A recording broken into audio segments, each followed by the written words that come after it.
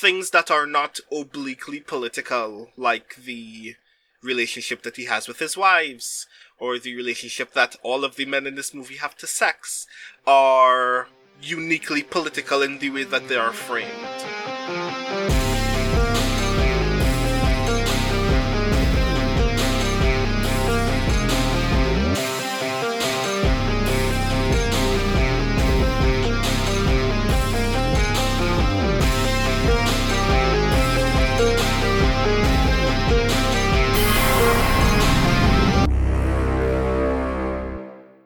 Welcome to the Skiffy and Fantasy Show at the movies. What he has taken away, he can restore. I'm Shaun. I'm Brandon. And I'm also scared now. Oh, Lord. On today's show, we will discuss Ousmane Sembène's Xala from 1975, based on the novella of the same name, directed and written by the same, and starring a number of people, including Thierry Nollet, Miriam Young, Swen Sam, Fatim Dieng, and many more. And I apologize, tried to find pronunciations for these, but could not because they're just not there. So if you do know how these names are properly pronounced and would like to send them to us, please email us, skiffingfanny@gmail.com. I would happily take the corrections. Mm-hmm. But before we actually discuss the movie, a friendly reminder to you all that we want to hear from you. Share your comments with us about this and past episodes at skiffyandfanty.com/listener suggestions. We want to put together a listener mailbag episodes with your thoughts, questions, topic suggestions, and more. So please get those thoughts in. And specifically about this movie, I would love to hear other people. If they've seen this movie, I'd love to hear your thoughts about this movie as well. So please leave that there as well, if possible. Absolutely. We're very, very curious how many of our listeners have actually seen this, given that it's probably not very well known to all of you, but it is on the YouTubes. If you would like to watch it, it is a very interesting film. So I think it's time to get to the main event, and I have been elected by the council to summarize this movie, and so I'm going to attempt to give a pretty basic summary. The movie, for the most part, follows a figure by the name of El Hajj. He's a Senegalese businessman. This is taking place something like 15 years or so after Senegal becomes independent. So essentially when the film comes out, 1975, because Senegal becomes independent in 1960. And he is about to get married to his third wife, and as such demonstrating his, success as a businessman, etc. On his wedding night, when he goes to consummate, he is unable to do so and discovers that he is impotent and has come down with a curse called the Xala, which is essentially the Wolof word for sexual impotence. And throughout the rest of the film, he deals with his relationship with his now 3 wives, his efforts to go to a number of marabouts to essentially get this cured from his body, and in the end also deals with some of the fallout from his questionable business practices, and also some of the things that he did in order to get successful, which included, stealing land from a number of people and having that come to, ruin his life later. And I think that kind of gets the basic idea down. Yeah, pretty much. It is an astounding movie. I mentioned to Shaun when we decided we were going to do this for At the Movies that I have already seen this. I saw this like a handful of years ago, in fact. Very few people know that I used to be a film student in university before I gave up on university.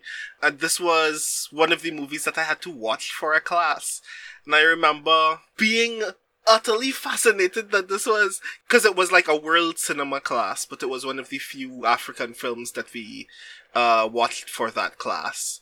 I remember having a lot of feelings. For one, it's a very long movie. The movie is 2 hours long, which now coming out of high school, going into university, deciding that I want to watch 2 hours of a very long shot drama about a man's sexual impotence is not the kind of decision that I thought I was going to make that afternoon. And yet, here you are. And yet, I came away from that movie. I mean, I will admit that, a large portion of the movie, I was still, very bored, because that's how my brain worked when I was 20. But I did come away with it thinking that this was, a very astounding story to tell in its own way. So I'm very intrigued to, have that conversation with you, because, this is a weird movie. It is, and it's a film that got him a bit of criticism among his other films, Sembène is kind of known as like the father of African cinema. Mm-hmm. This is not me saying, it's a lot of other people saying it. He helped basically bring about, you could say, like an African cinema renaissance in the 70s and 80s. And we can sort of thank Sembène in part for what we're seeing now, which is, you have a thing called Nollywood that exists. And Kenya has a film industry, and you're seeing more films made despite a lot of very serious and significant barriers to making films and also distributing those films, which arguably still exist. This film, as I recall, was done independently, so he distributed it independently, and it was financially successful at the time, which is pretty impressive given that he was like doing this when there were almost nobody else doing it. Mm-hmm. So, and where most films that were being made in Africa were being funded by Western studios, etc. And I believe Sembène also like created his own film studio and everything. So, but he also got in trouble because this film is very critical of the Senegalese government by way of a satire and an allegory. Mm-hmm. So, yeah, to say the least. He got criticized, I think, by the former president, Senghor, for basically the guy saying, why do you keep making these movies that are so critical? And he was just like, because that's basically what activists do, is they criticize through art, and they think about, the implications of things, and that's what I should be doing, because that's how we end up with a better society, was sort of his answer. He's a fun fellow. Let me tell you, he said some stuff. Yeah. He strikes me as a very radical individual. I love this a lot. There's this, very unique observation. And I say unique, not that this is not a theme that occurs in work similar to it in other films and other pieces of media, but the visual language that is used to bring that theme to the work is actually very interesting, which is the clash between traditional values and modernity. Yeah. Because our protagonist, if we can call El Hajj that, is a wealthy businessman who acknowledges that his wealth and privilege is in some part kind of the byproduct of embracing a more modern Senegal as a result of independence, as a result of the business relationships that he has attempted to flourish between his own company, his own holdings, and Europe. But he's still a practicing Muslim, and one of the most... I'm not sure if this is a purposeful admonishment on the part of the film, or just the only thing that it mentioned at the time, but that the only thing that we really know about El Hajj's Muslimness is that he has multiple wives. Yep, polygamy. And that is one of the dramatic through lines of the movie. His attempts to please the two wives that he has already been in relationships with, and then his attempt to consummate his third marriage. But at the beginning of the movie, when his third bride is being brought to him at the reception so they can finally consummate, multiple friends and close colleagues come to him on a regular basis and say, "Hey, so you're about to do the thing, you should do this." And he would respond to all of those things by saying, "No, I don't believe in that. I'm a modern man. I know how to please my wives." And then it doesn't happen. And I thought that was interesting in part because there are moments when I'm kind of fully on board with that observation. For instance, one of the interesting visual metaphors of this movie is the character of, if I remember his name correctly, Dupont du Monde, who is the only non-African person in the entire movie. Correct. He speaks maybe 2 lines, but he is constantly present whenever El Hajj is present with his other business colleagues, whenever he's present with the other members of the Chamber of Commerce. He's just there in the corner, watching very intently, and the camera will focus on him at random moments, literally in the middle of conversations while he's saying nothing and just looking at them. But he doesn't do anything in the movie but to be present. Well, he doesn't do anything in the movie explicitly, with a couple of very tiny exceptions when he whispers in the president's ear at one point. But we don't see him do anything. He is present at the beginning of the film, which is the moment of essentially of independence, right? When a number of Senegalese businessmen go into the Chamber of Commerce and basically boot out who we are led to assume are the white French colonizers. Dupont is one of them, but he comes back into the room at the end of that event and with another guy and hands him a bunch of briefcases of money, and the implication is that basically the colonial empire may not be in control in the literal sense, but financially it still very much is. Yeah. And so he's there as this, almost like this, like a devil on your shoulder kind of figure who's always there in the scene, involved in everything, but we never see him do any of the activities directly. It's almost like he's not so much holding puppet strings as, you know, he's basically like a line directly to a bank. It's kind of how he exists. And so it's interesting, this film, because I think you're right that what we're being presented is a conflict between the sort of traditional Senegal versus the more modernizing and by extension a sort of assimilationist Senegal, right, at the two extremes, if you take those at the most extreme. And El Hajj seems to be stuck in between because he wants to have these sort of traditional Muslim relationships, right, where his wealth and his power is somewhat represented through his ability to have all of these wives and these large families, etc. But he also wants to be involved in import and export trade, which necessarily means that he needs to modernize, he needs to wear the suits, he needs to come in and speak French. He refuses on a number of occasions to speak one of his daughters in Wolof, which is essentially the actual language of Senegal, but French is essentially the official language because it was formerly colonized. And so there's that conflict that exists throughout all of this, and he's sort of stuck in the middle because he wants to be a modern man, but he still has these elements. And I think it's interesting that that's somewhat also represented by the wives that he's got, because he's got a very clearly traditionalist wife, which is his first wife. He's got the hybrid wife, and then he's got this sort of new wife that's come in who's much more submissive. And in between that are the kids, right? One of which is Rama, which is the sort of more progressive child who is pushing for essentially like a completely different Senegal, a truly independent Senegal throughout the story. Right? She challenges her father in a number of moments. She even tells him to his face that all polygamists are liars, which gets her slapped. Mm-hmm. So there's like all of this political stuff throughout almost every element of this story. Like, you really can't look at everything and think of it as decontextualized from what like an independent Senegal actually is supposed to mean and what the movie is trying to explore about that. One of the things that is particularly well done about the movie in that respect is, well, two things actually. First, as you acknowledged just now, is the fact that things that are not obliquely political, like the relationship that he has with his wives, or the relationship that all of the men in this movie have to sex, are uniquely political in the way that they are framed.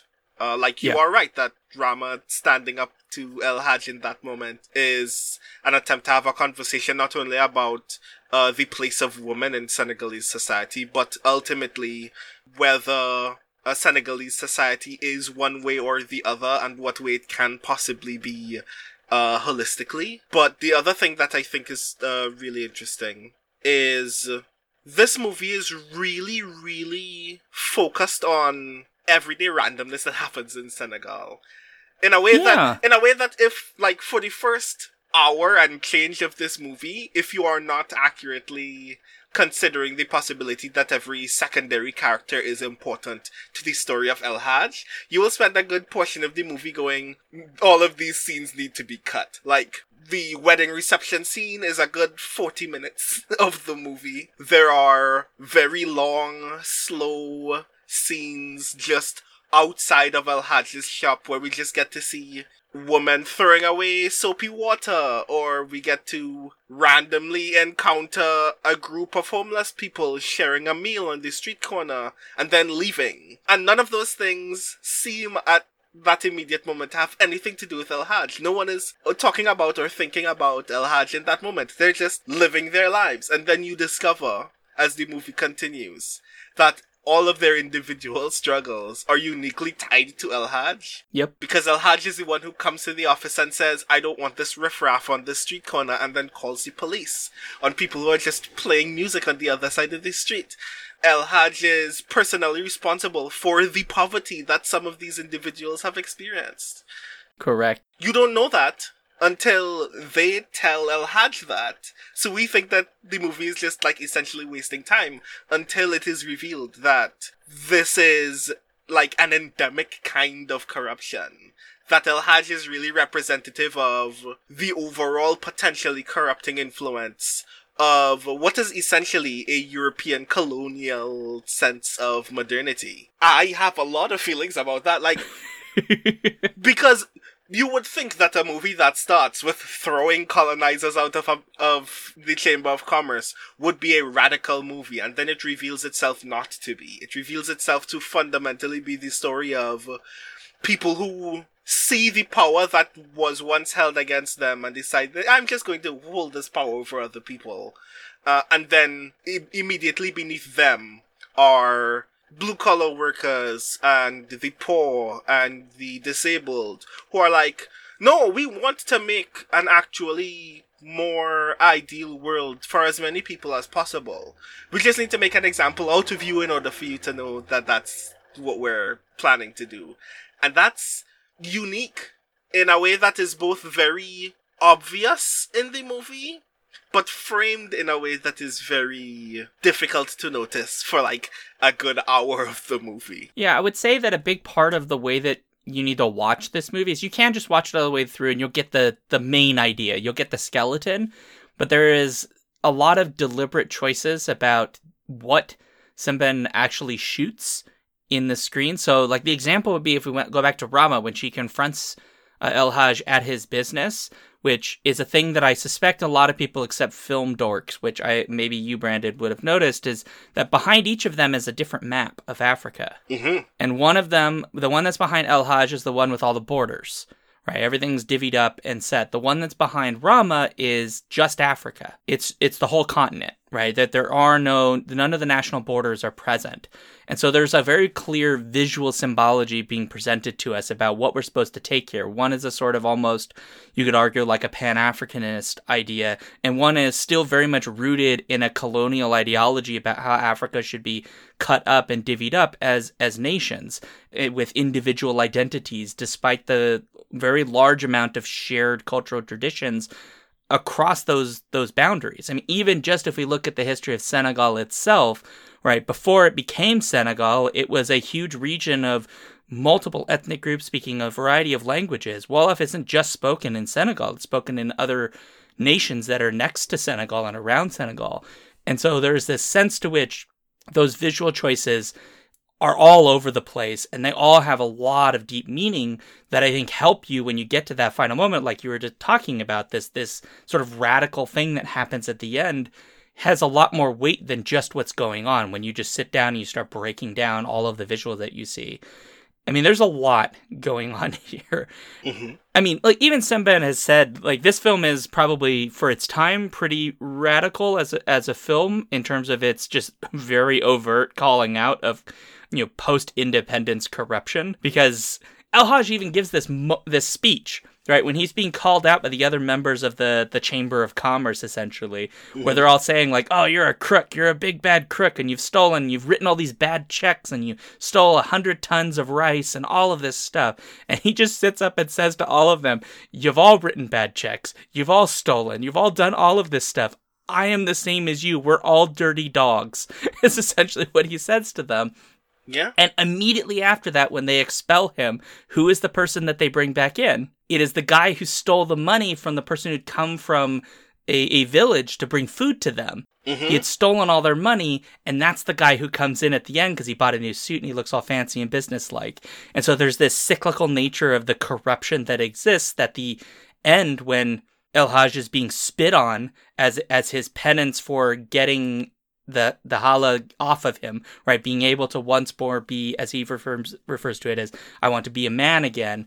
That element is almost like a rebirth. It's like a purging of a lot of what the rest of the film has shown us is ultimately this corrupted nature of a sort of post-colonial Senegal that is still rooted in colonial systems of power.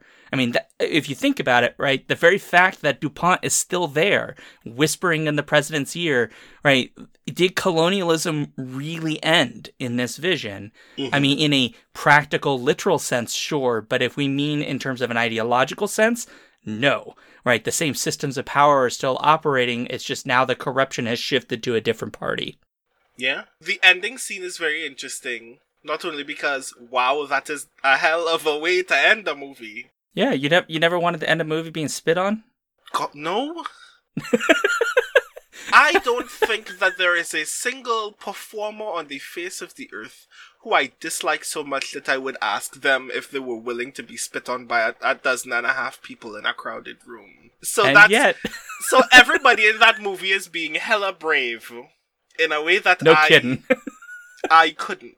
I remember watching this when I was in university as a film student and going, oh, that's what democracy is. Because ultimately, like, this moment is the moment of common people standing up to someone who has ultimately more power than them and going, well, you've lost all of these things and you've come to us in order to help you regain some manner of that power. But you're only going to do that if you can bear us reminding you of how ignoble you are for as long as possible. Like, these people literally break into his home, give him the ultimatum that the only way that this Xala can be removed from him is if he admits that they have been invited as guests. Which a police officer comes and goes, these undesirables are in your home, do you want me to expel them? No, I invited them here. I still think that they're undesirable, but I respect private property. It's like, what? What's happening here? It's a very visceral kind of image on its face, which is also why it works. Like, it's it's the kind of scene that if you showed it to someone out of context, that their response to that will be the response to whether I want to watch this movie from the beginning and discover how we got here. But also, it's just like this very base visual image of what common people can do or have to do or strive on some level to do in order to stand up to powers that have deliberately disenfranchised them.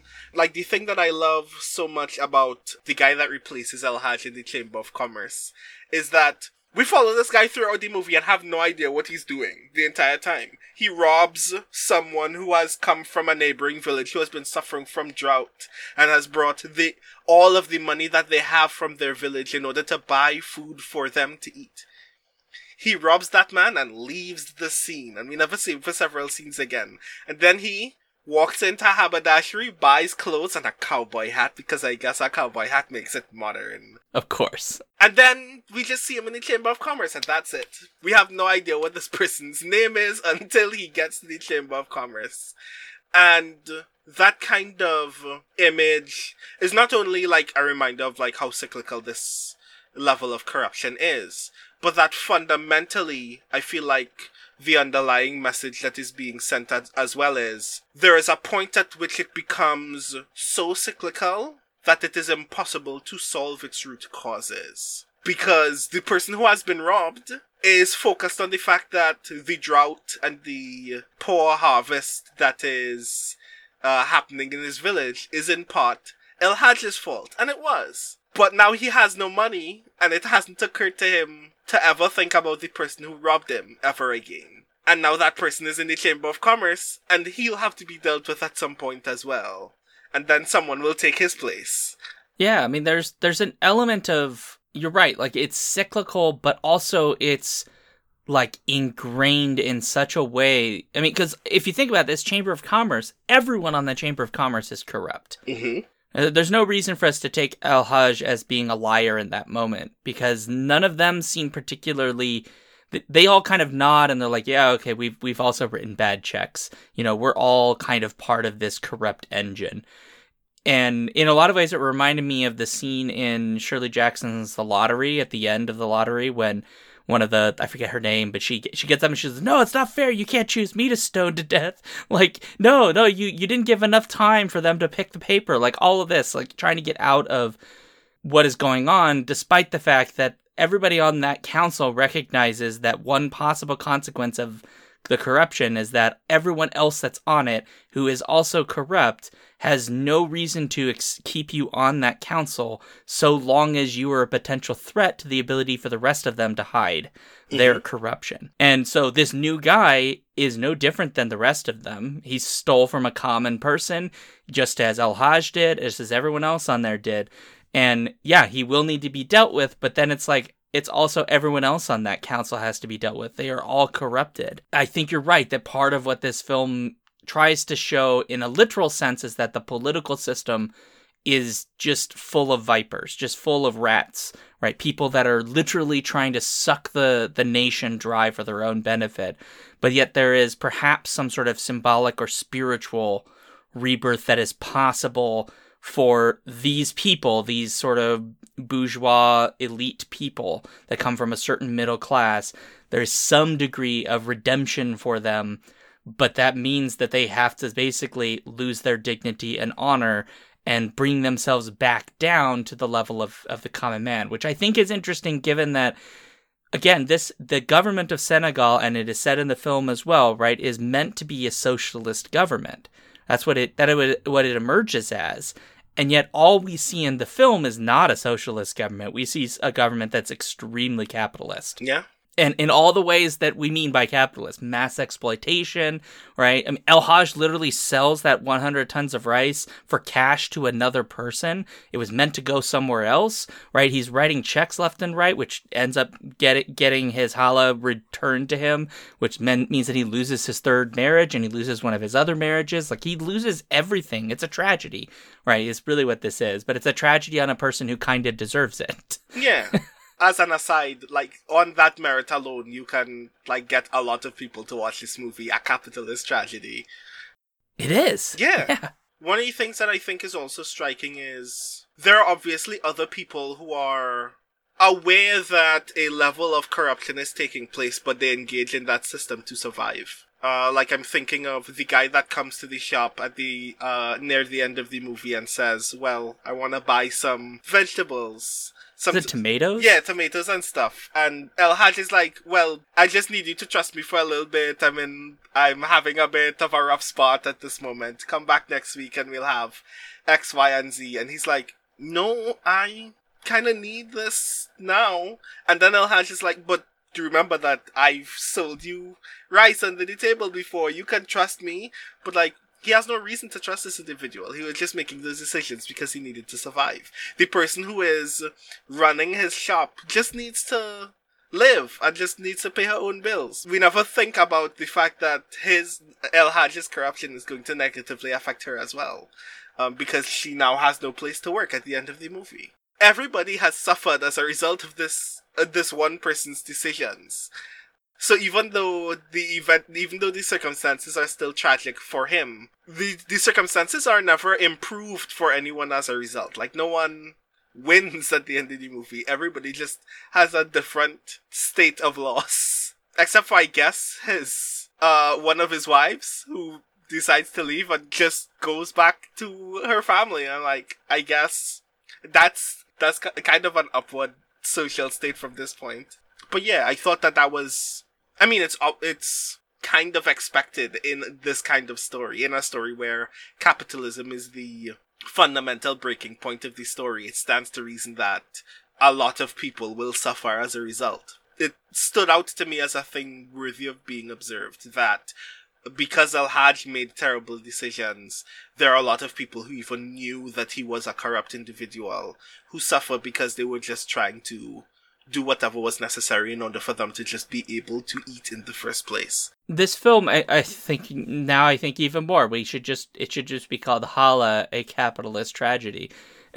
Because in a lot of ways, like, this is what's going on, is we're seeing what happens when people with power who are themselves very corrupt get found out. Yes, they suffer, but it's also a lot of the other people, the everyday people. And even before that, right? I mean, he's like, he took land from a bunch of people. He's stolen food from people and sold it to different parties. this like roving group of, people with various disabilities and amputations, missing limbs and all this, that sort of roams around, right? He has them all arrested as undesirables, and then they just like dump them in the desert, and they have to like walk their way back to Dakar. Like it's this whole, all of this is just born in that. And what's interesting is the way that power works in this system is that only when you have financial power are you able to take advantage of these systems, because the second you don't, those police officers can show up and remove you. They can literally round you up and send you somewhere else, right? Effectively to die. That only so long as Al-Hajj has some semblance of economic power is he protected from this. But the second that he loses all of it, he doesn't necessarily have that ability anymore. He has like a snippet right at the end. He still has a little bit, but he's much reduced in terms of his abilities, right? There's a greater degree of care that he has to go through in his life now, to the point that he literally cannot tell a police officer that all those people in his house broke in, they stole all of his food, they're just dozens of these people in his house. He doesn't have the authority anymore to really do anything about it. He's lost that ability. And even more so, he literally has to give himself into this idea that I need to be purified according to their will, or I will never be a true man again. And in this way, the film, I think, is trying to very clearly link a sort of national identity to a certain type of masculinity. Mm-hmm. A virile masculinity. You have to be virile because it's not just being a man. It's everything is embodied in your ability to have sex, to reproduce, to perform sexually. Mm-hmm. And that, I think, is meant to be mostly symbolic of the type of nation that's meant to be designed here.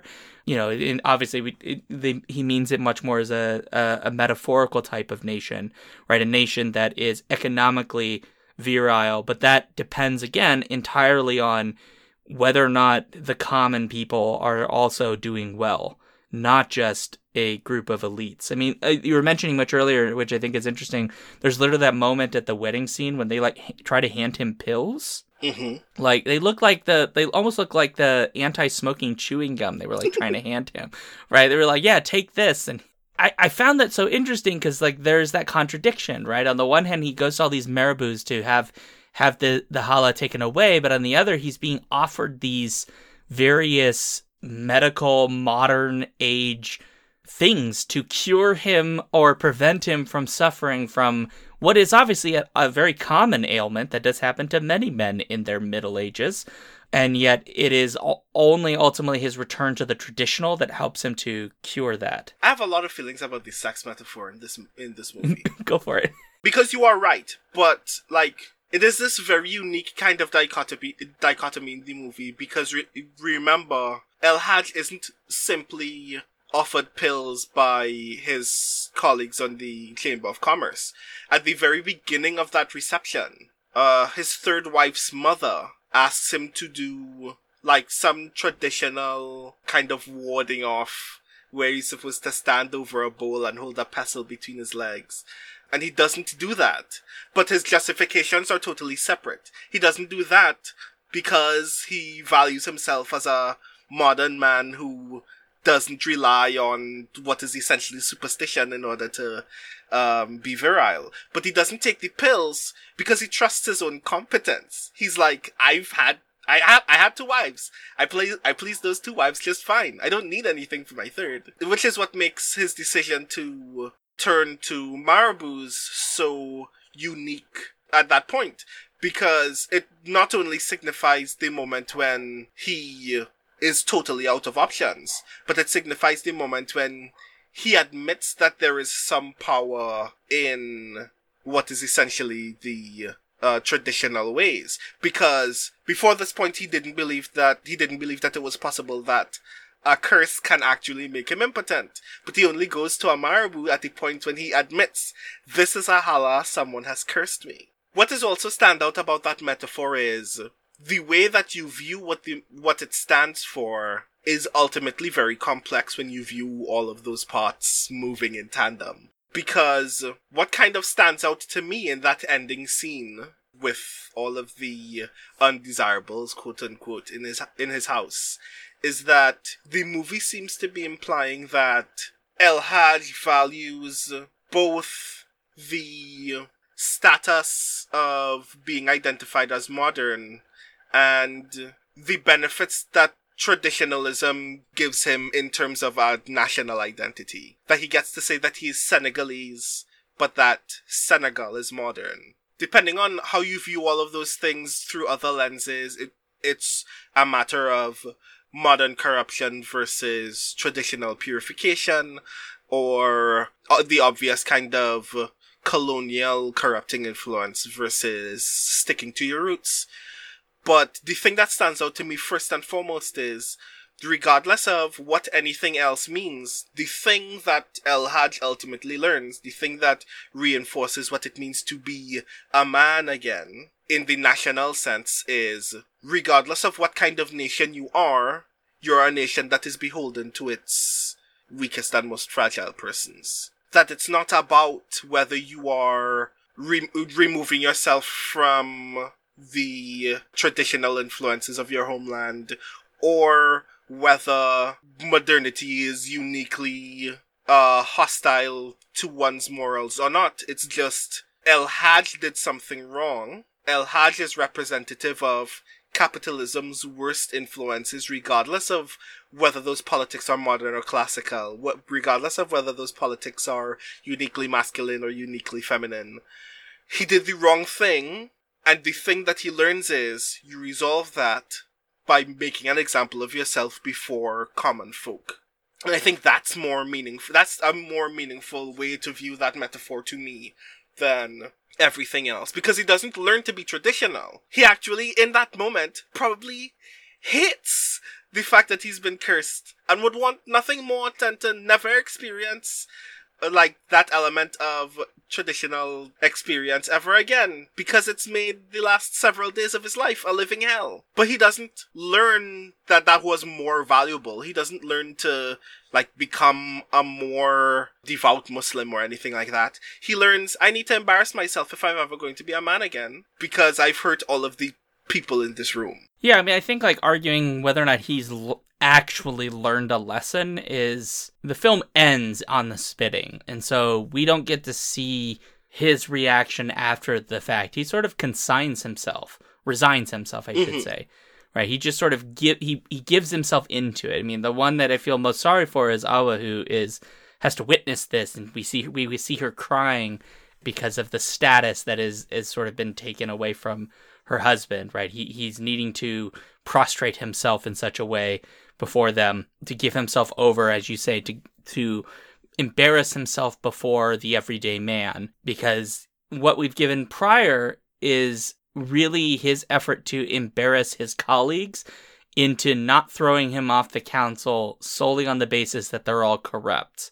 Not realizing, perhaps until after the fact, that the reason he's getting thrown off is not because everyone else isn't corrupt and they're good people. It's because he got caught.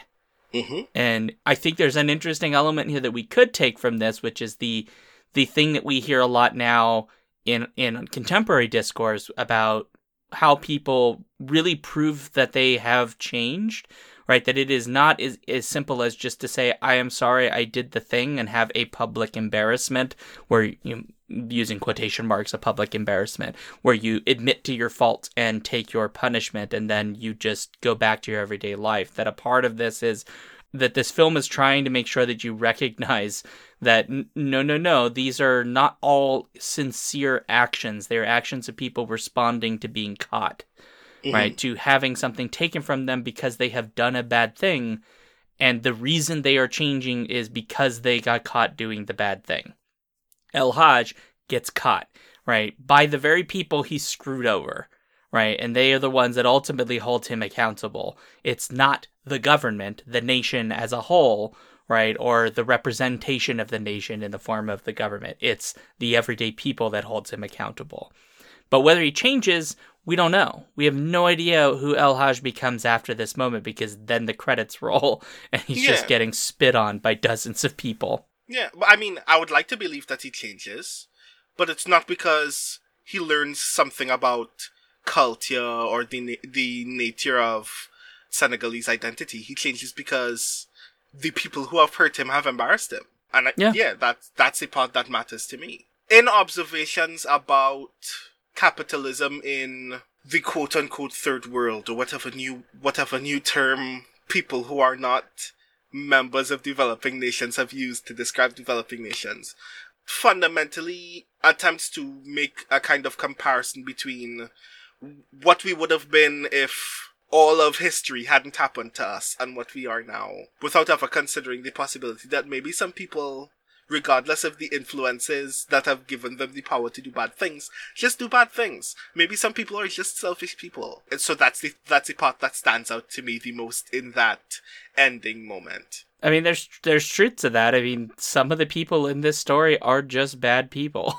Yeah. I mean, you know, they don't necessarily have excuses for the behavior. They chose greed. I mean, literally, the opening sequence, right? When the guy, DuPont, walks back in and hands them all briefcases full of money.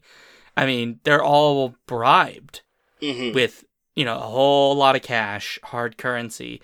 And so greed, I mean, if anything, there's an argument to be made here that one of the central things that is destroying men in this society is greed. Yeah, and that image is still, like, very interesting to me because at the end, when El Hajj is kicked out of the Chamber of Commerce, his empty briefcase is given to his replacement. Right. And I thought that was so very interesting because ultimately it feels in that moment that the movie is saying something additional to that opening, which is essentially the money is not the corrupting influence. It's being given an opportunity to be in this circle of power. It's being given an opportunity to be among these individuals in this place. It is, the briefcase is in and of itself a representation of status, a representation of the blinding effects, the kind of overwhelming effects of being given an access to power and status.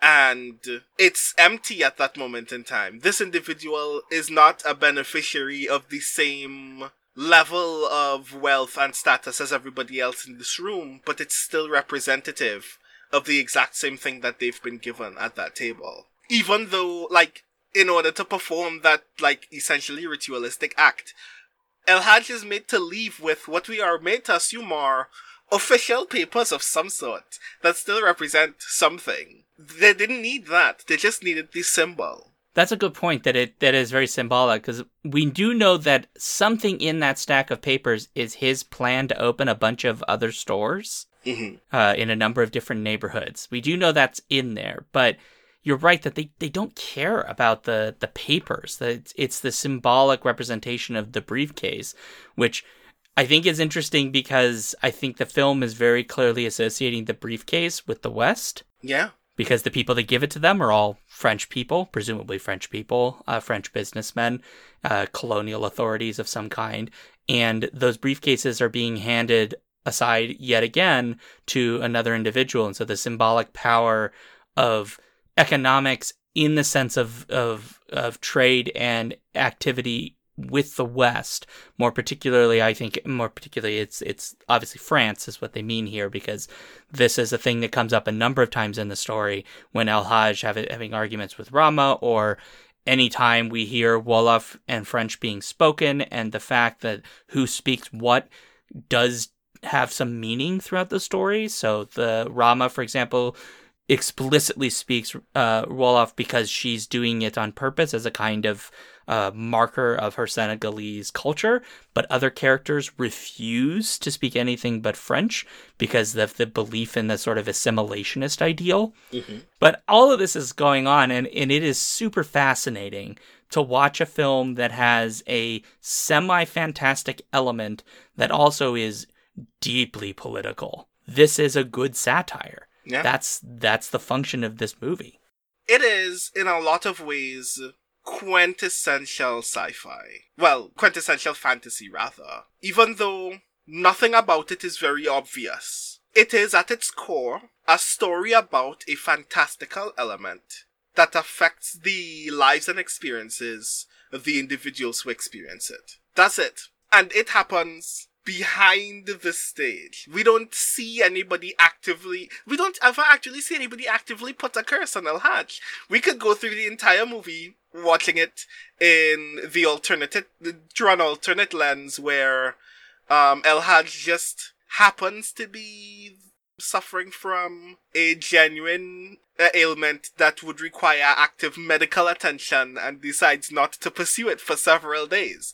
But instead, it is the movie of a man being cursed by his population, by the individuals that he meets on a regular basis, and having to deal with what that means not only for him, but on a metaphorical basis, what it means for the identity of Senegal as a whole. You would imagine that makes it the kind of movie that, if it were better known, obviously, would be held up as like a cornerstone of fantasy media made in the African continent. It would be an outstanding kind of work in that way. Even for that time in the 70s, I don't think anybody else was making content that told exactly that story anywhere else in the world, for instance. I think that from that perspective alone, it deserves to be valued in a fantasy space. Even if nobody really kind of becomes aware that it exists, essentially.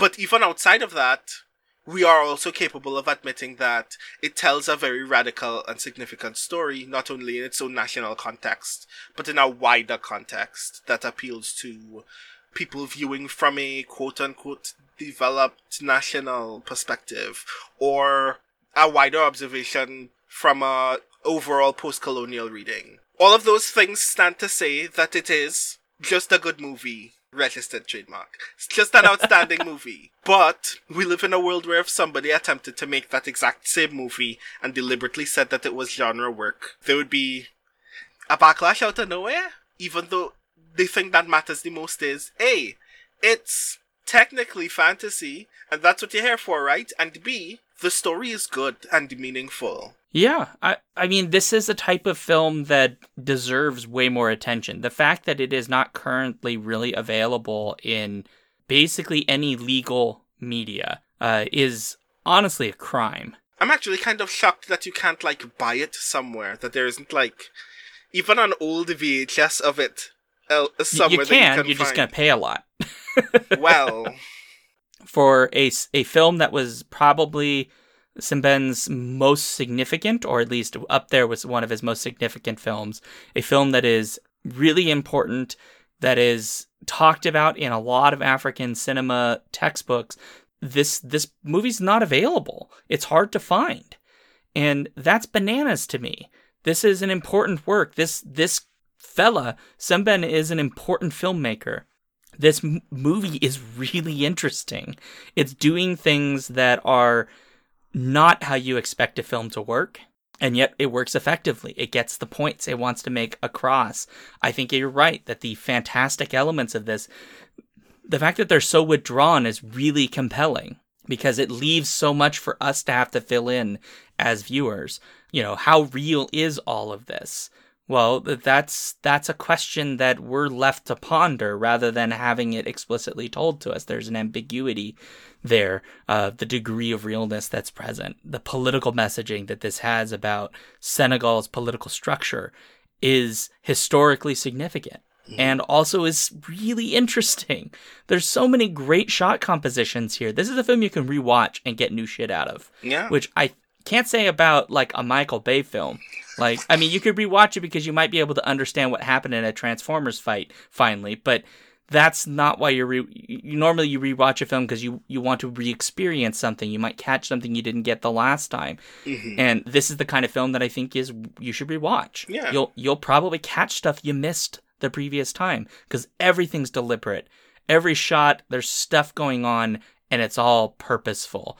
And I want more cinema that is more purposeful about what each shot is doing and what is meant to be there, rather than, sometimes I think cinema can be just paint by numbers, and I want there to be more intentionality. I want a little bit more. Yeah, I like it. Mm-hmm. Especially on a thematic level. The thing that I dig about this movie is everything means something even if you have to spend a good long while to figure out what it means, everything is significant on a thematic level. Which is another reason why I think that it's definitely worth several rewatches, because not only will you re-encounter a thing that you didn't notice before, but you may re-encounter a thing that you noticed the first time, and now that you've noticed it again, means something else in context with something that you hadn't attached to it before. Yeah. Alrighty, buddy. Well, thank you very much for joining us today for At the Movies. This was a lot of fun, and I got to watch a cool movie. If you'd like to let us know again what you thought about the episode, go to skiffyfanny.com/listener-suggestions. Follow us at Skiffy and Fanty on Twitter and Instagram, and subscribe to the newsletter at skiffyandfanty.com/newsletter.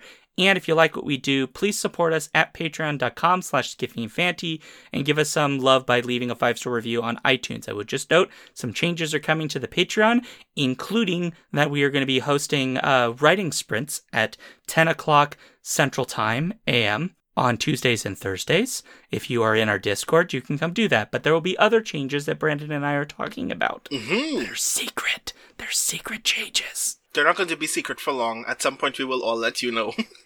Exactly. That's true. They're secret for now. You can find me, obviously, at Sean Duke on Twitter, SeanDuke.net, and patreon.com/thejoyfactory. And you can find me at The Rising Tides on Twitter, BrandonO'Brien.space, or at Speculate, where I GM The Case of the Sinded Seal, which you can find at speculatesf.com. Whoop whoop! And on that note, I will just let everybody know that I have never been spit on by another human being. Mm-hmm. But, it could happen. Just saying. There is a high probability that it can happen, yes. Yeah, you just have to go to a baseball game, I think. And on that note, Skiffy and Fanty at the Movies, signing off. Awkward ending and scene.